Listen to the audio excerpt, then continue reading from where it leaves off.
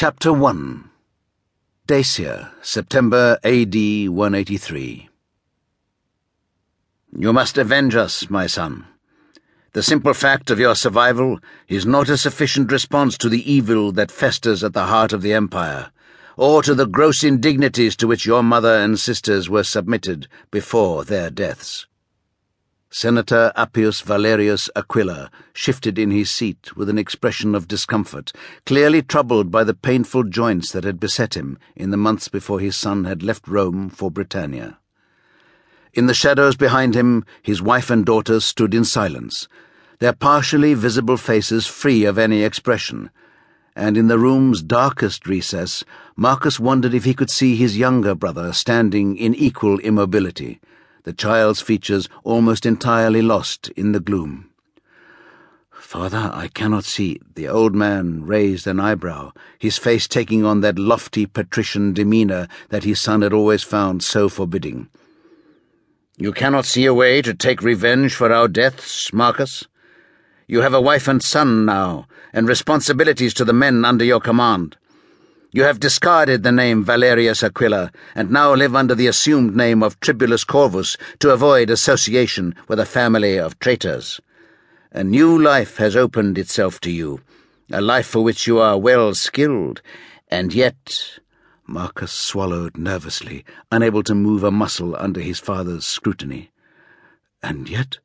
"And yet, my son, all that you are now has only come about as the result of what I made you. I took you as a baby when my friend Gaius Calidius Solemnis was unable to care for you." Marcus found Legatus Solemnis' sword in his hand, its gold eagle-head pommel gleaming faintly in the light of the single lamp that was struggling for life while the darkness pressed in all around. He spoke quickly, almost absurdly eager for some approval from the man who had raised him to adulthood.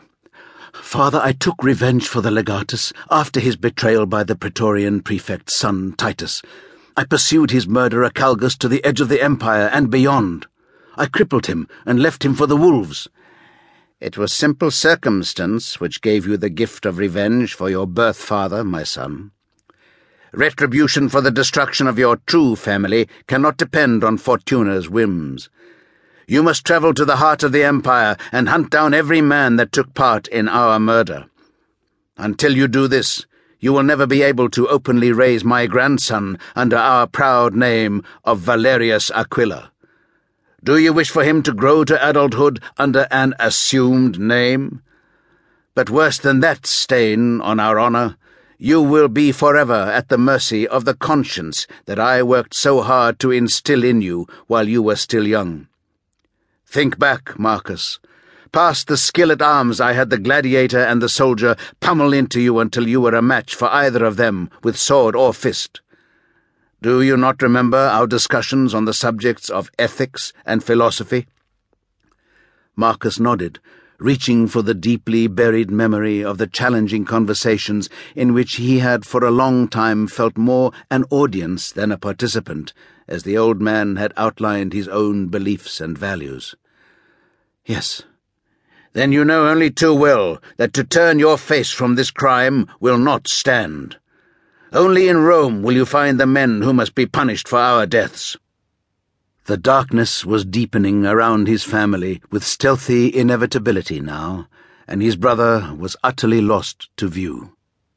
Even as he stared at his mother with a longing to hear her voice one last time, she too sank back into the gloom, leaving only his father's near invisible presence on the couch before him.